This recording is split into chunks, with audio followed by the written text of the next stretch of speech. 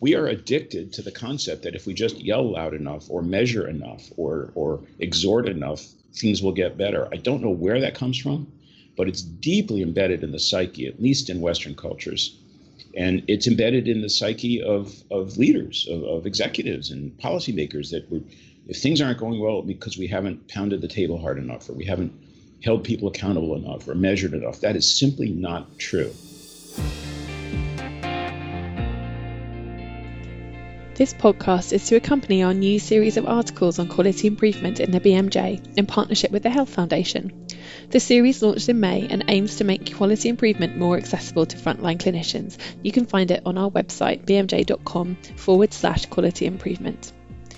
I'm Kat Chatfield and I'm the Quality Improvement Editor here at the BMJ, and I've been talking to Don Berwick, President Emeritus of the Institute of Healthcare Improvement in Boston in the US. In the UK, he's probably best known as the author of the Berwick Report post-mid-staffs. We talked about how Don went from being a paediatrician to running Medicare for President Obama, how we can create headroom in stress systems, and how we can break the rules to make things better for patients and staff. For listeners who may not be familiar with your work and your career, perhaps you could talk a bit about how you got started in quality improvement. Thanks, Kat. I really appreciate the chance to join you. I'm a pediatrician by training, and was practicing pediatrics part-time, and also got involved in health services research and to some degree in healthcare management. My research background was in technology assessment and cost effectiveness and clinical decision-making, and also pediatrics and public health. As a pediatrician, I was often confounded by the systems I was working in. Things didn't go smoothly. Test results got lost. I couldn't find equipment that I needed. Communication with patients was sometimes very difficult. Coordination with specialists. I think I ran into the same problems in continuity of care that all clinicians do. And as a manager trying to organize better care, I was equally frustrated because the methods that we were using, which I now understand mainly to be methods of inspection. We would do reports on safety, or reports on complications, or reports on infection rates. Everything stayed the same. Things weren't getting better. We're talking about the mid-1980s now. And I quite accidentally and luckily encountered the work of scholars of what I now understand to be improvement, quality improvement, the technical approaches to quality that I was unfamiliar with, but were used in other industries, not in healthcare. And at the time, I was vice president for quality of care measurement in a large American organization. And I proposed that we take these methods under advisement. Not that healthcare is the same as making computers or automobiles or services, but there are some things we could learn, I thought. And that began my journey. So by the mid-1980s, I was studying how other industries than healthcare were using very modern, very scientifically grounded approaches to redesigning their processes, their products, their services, getting much, much better results. And I was lucky enough with colleagues to get a grant from a foundation, the John A. Hartford Foundation, to test out the idea that modern approaches to improvement could help in healthcare. I was convinced very quickly that these approaches could help, and they were far superior to what we were using, which was basically exhortation and blaming and yelling at people, or just setting goals that were unrealistic. If we were scientists about improvement of care, we could improve care faster than if we didn't do it scientifically, just as we were doing in bioscience. In the late 1980s, that led my colleagues and me to found a nonprofit organization, the Institute for Healthcare Improvement, IHI, which is now almost 30 years old. It began as an American organization working with healthcare organizations in the United States to try to learn and adapt better methods for making care better for patients. And very quickly, by the mid-1990s, it had become quite global. I met the National Health Service in the early 1990s, thanks at that time to Sir Alan Langlands, who was running the NHS, and asked me to offer some advice. And my relationship to the NHS throughout the UK has never stopped. The IHI grew. It became global, as I said. It now works on every continent, and it tries to help healthcare leaders, physicians, nurses, executives, managers, even policymakers now figure out how to make care far better than it's ever been before. That's my personal background, but my journey took a turn when President Obama, newly elected, asked me to come to Washington to run Medicare and Medicaid. The Centers for Medicare and Medicaid Services are the federal architecture we have in the United States to provide health care to elders and to people in poverty. I took that on. I left IHI to do that, and now have returned to IHI as a senior fellow and president emeritus, where I continue that work. I think what really resonated with me listening to that was when you talked about the frustrations that you found in your working life as a paediatrician back in the mid-80s around test results and continuity of care and fragmentation.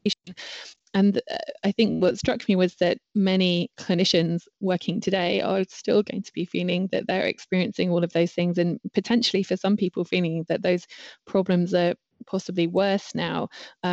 Particularly in the NHS, with the sort of pressures the system's under and the sort of demand, than perhaps they were 5 years ago.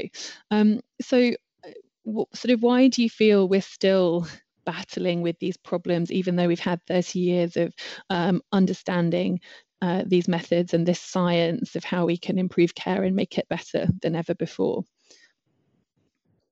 I think there are many reasons. I'd say that the two major ones are probably cultural and technical.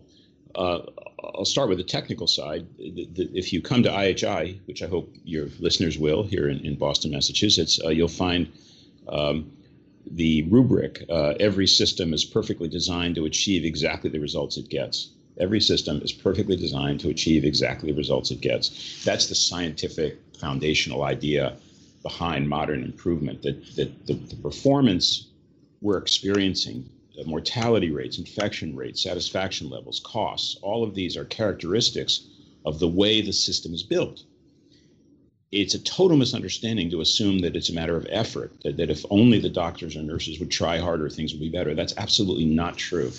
You could fire every doctor and nurse in America or England today, put in a new group tomorrow, and you get exactly the same results, because the performance is being created by the system of work in which we're embedded. Just as in the middle of the night as a pediatrician, when I would scurry around trying to find supplies I badly needed, but they weren't there, my performance was being determined by the system.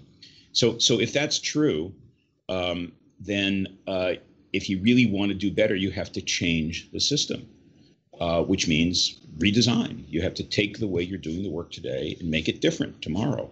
That's happening all over the world today. It's happening a lot in the UK, in the NHS. But change is difficult, and people get trapped in habits and beliefs about the way things are done. We've always done it that way, or the new thing will never work, instead of becoming curious and optimistic and scientific about changing work. So my whole career is devoted to changing the processes of care so that the people in the care, giving the care, can do better. So they don't have to be heroes. They can just do their work and it'll go well.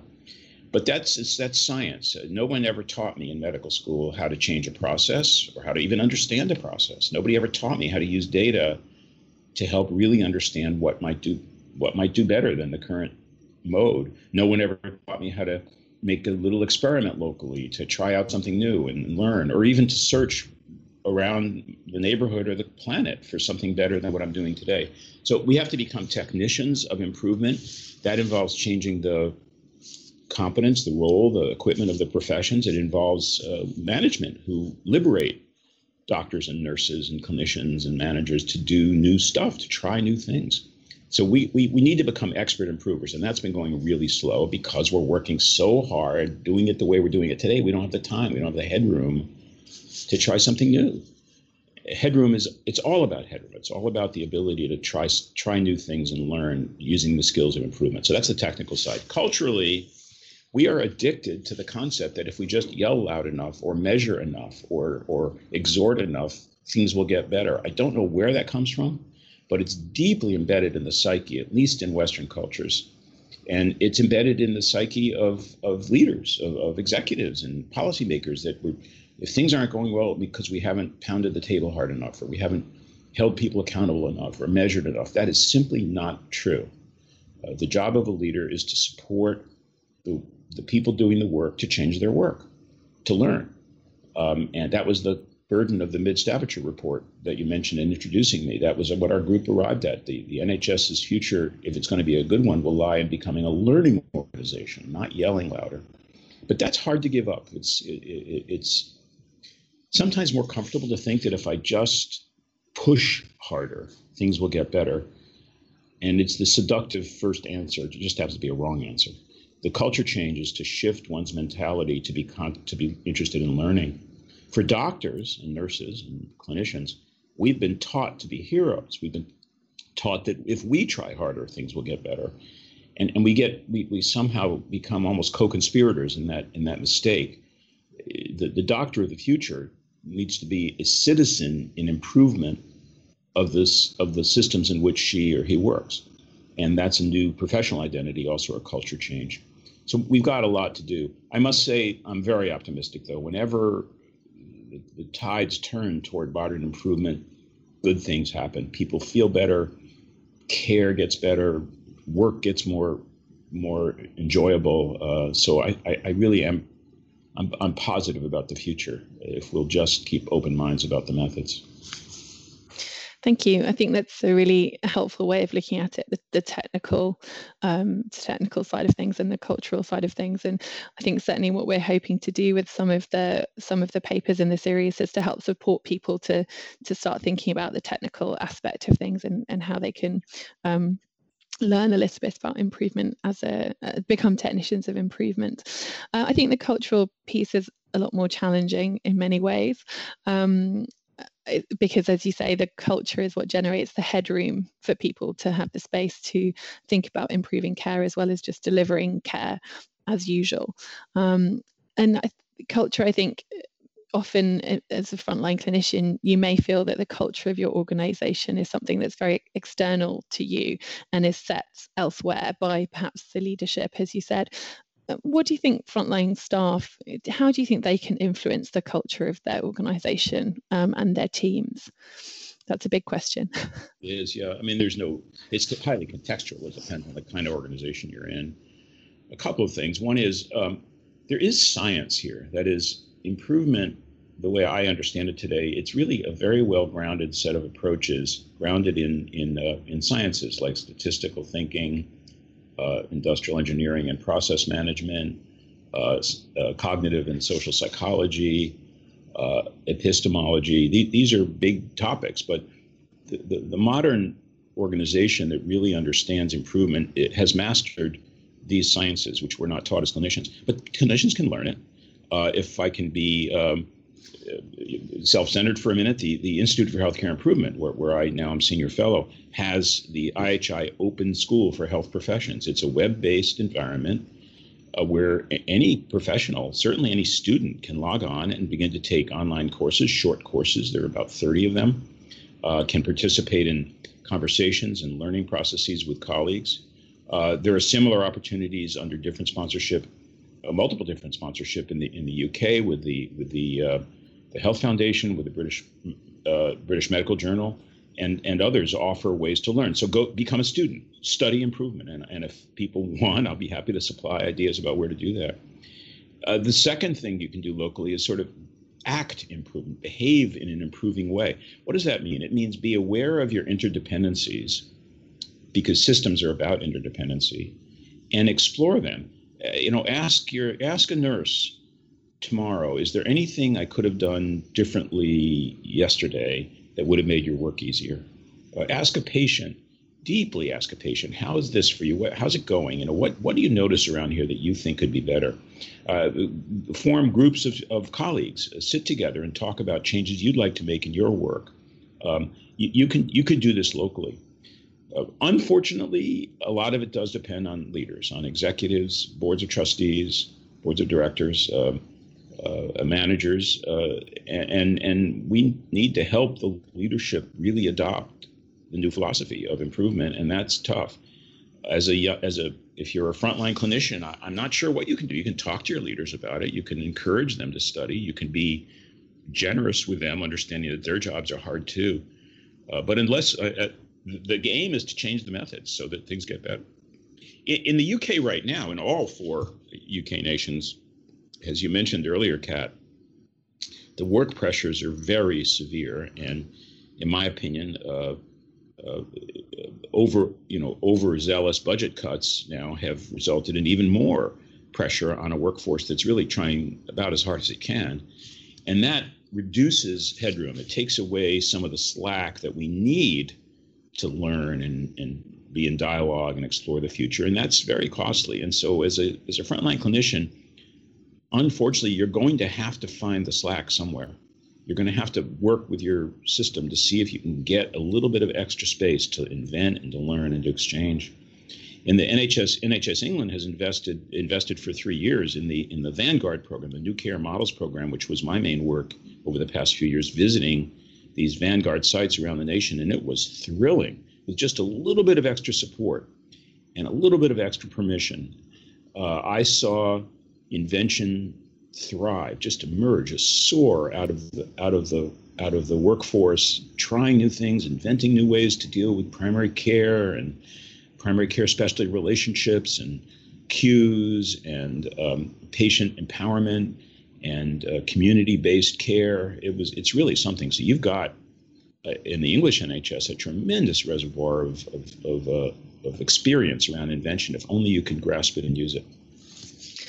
Thank you. And I think there are some really exciting, as you say, some really exciting inventions and innovations in areas which are really moving forward in the way they deliver care. And I suppose perhaps the bigger challenge for us at the moment in the NHS is how to make that sustainable and how to spread those things beyond small pockets I know the Vanguards are quite large, but pockets and individual areas, and how to spread them across the system. I keep seeing these gems, around the country. I could name you physicians and nurses and small hospitals, physician groups that have done amazing inventions. And I sort of wish that were possible to wave a wand and everyone would know about them, and then could start to say, well, maybe we can make use of that here locally. That's a big challenge, as you said, Kat. And but it's a very good challenge, and it's one the NHS needs to grasp wholeheartedly. How do you take great ideas that surface in the local area and make them available to and known by everybody? Absolutely. And then how do you take them to new areas, but still remain respectful of the context and the different contexts and the ownership that new area has to take of those ideas? It's something that we're working on. The thing that I wanted to come back to just now is you said you reflected on the pressures that you feel in the NHS at the moment. And I think many of our listeners will agree with you about the financial policy. But actually, I think I'd like to return to this idea of just exhorting people to try harder, and to people just to feel that trying more and more is that sort of their response to this pressure. There's a scholar, a Japanese scholar of improvement named Noriaki Kano, Professor Kano, who once articulated a way to categorize improvements. He said there are 3 kinds of improving. One is to remove a defect. In our case, that would be an infection that someone might get in a hospital, or an error in a surgical procedure, to remove a defect. The second kind of improvement is to remove waste, to remove cost, while maintaining or improving the experience of the people you serve, just taking waste out of the system. And the third kind of improvement is inventing something completely new, something that never existed before, a new product, a new service, a totally new thing. In medicine, that might be a laparoscopic surgery. It didn't exist, then it did, and it was completely new. So when you're under a lot of stress, like the NHS is, Kano 2, the second category, is particularly interesting. This is removing costs, removing waste, without harming or sometimes even improving the situation of the person you're trying to help. Now, if you look at any system, you're going to see tremendous amounts of energy that doesn't do any good for anyone at all. And I would counsel a stressed organization to go there first. What are you doing that isn't helping? A good example might be administrative rules or procedures that simply add viscosity with no benefit at all. The Institute for Healthcare Improvement runs 2 collaboratives, one called the Leadership Alliance in the United States and the other called Health Improvement Alliance Europe, which is a European collaborative. Each has about 40 organizations working on improvement very hard right now, trying to achieve what's called the triple aim: better care, better health and lower cost. And last year, both collaboratives did a project called Breaking the Rules for Better Care. In both collaboratives, the leadership asked the clinicians, patients, the carers, staff, what are we requiring that really doesn't help anybody at all and gets in the way of care? And lo and behold, in the United States, 360 rules were identified by 24 organizations in 1 week. And then the European Alliance beat that number. I think they got close to 500 rules identified in a week. There's a good place to start. Find out what are we doing that's making our work harder with no benefit to anyone at all. In other words, use improvement to extract costs and effort that aren't helping anyone. My colleague Maureen Visigliano calls it exnovation. Find the innovations that actually remove work and resource use, and then you have some headroom. You have those resources to rededicate to other kinds of improvement. I don't know if that makes any sense, but I've seen it work over and over again. When these organizations looked for the administrative waste that you and I were just talking about, they discovered something really interesting, which is everyone thought at the beginning that these rules, these procedures, these habits would be externally imposed, that regulations or laws or outside surveillance were requiring them. Actually not. About 85% of the wasteful procedures were absolutely embedded. They were in the organization and from the organization. The organization could change them tomorrow. Nobody was requiring them. So that gave me a lot of optimism about that approach. A lot of the things you've been talking about sound like they require a lot of risk or a lot of energy on the part of the clinician to speak up, to challenge the status quo, to stand against some of the existing rules or to break the rules. So you've run large healthcare organizations. How do you think the system can be set up to encourage that kind of behavior or to at least not discourage it? I think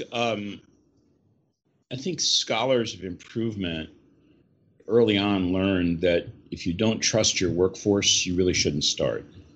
The people doing the work in any industry, no matter what they're doing, let alone something as noble as healthcare, they're really trying hard to do well. They would like to do well. They would like to be proud of their work. They like to feel joyous about their work. And they want to bring their imaginations to work to help everyone. As a leader, you walk a tight line. I mean, of course, you need some systems of control and discipline. But on the other hand, your job as a leader really is to liberate that imagination so that it can help everyone. That's a tough thing for leaders to realize and to act on. And in a political system where the NHS in your case is being watched by politicians, by the media all the time, it's even harder because if something goes wrong, well, there'll be a headline about it. On the other hand, you only live once, and improvement always requires risk. I mean, every child that ever learned to ride a bicycle fell first, and every organization that tries to improve healthcare is not going to be successful necessarily the first time around. You also have to be very, very honest about what isn't right now. You have to stare problems in the face and give them names, and that's also difficult. The leadership message is there's no other way to excellence than that: transparency, openness, fearless innovation, and supporting truth, supporting honesty. For the workforce, you've got your job too. You've got to behave that way as far as you possibly can. And hopefully your leader knows that, and you'll find a good partner in the leadership willing to help you identify problems and help you use your imagination with your colleagues to solve them.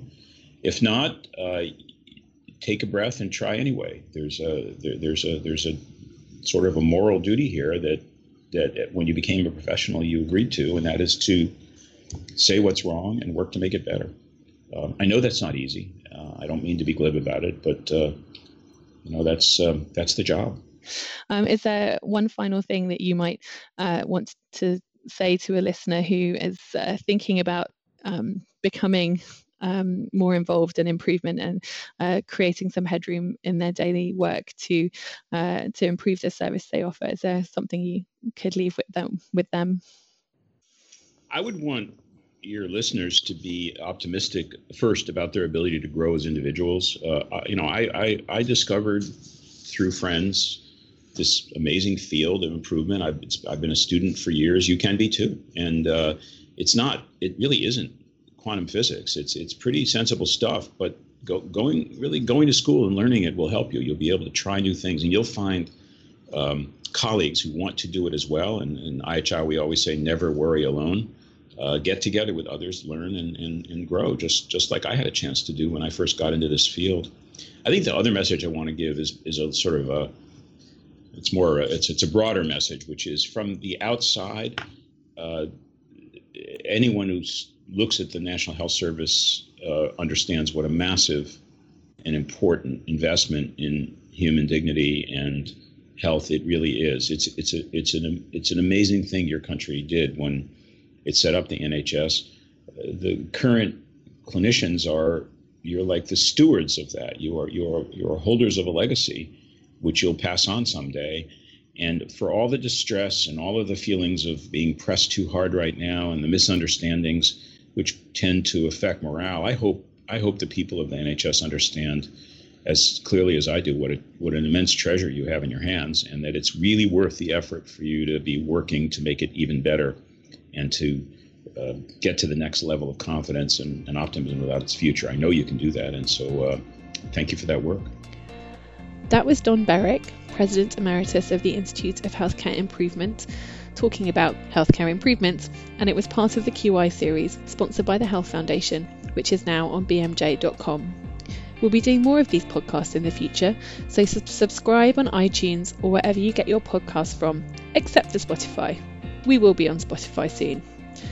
That's all for this podcast, but we'll be back soon with more from our food series, and we'll hear about research into opioid sales on the dark net.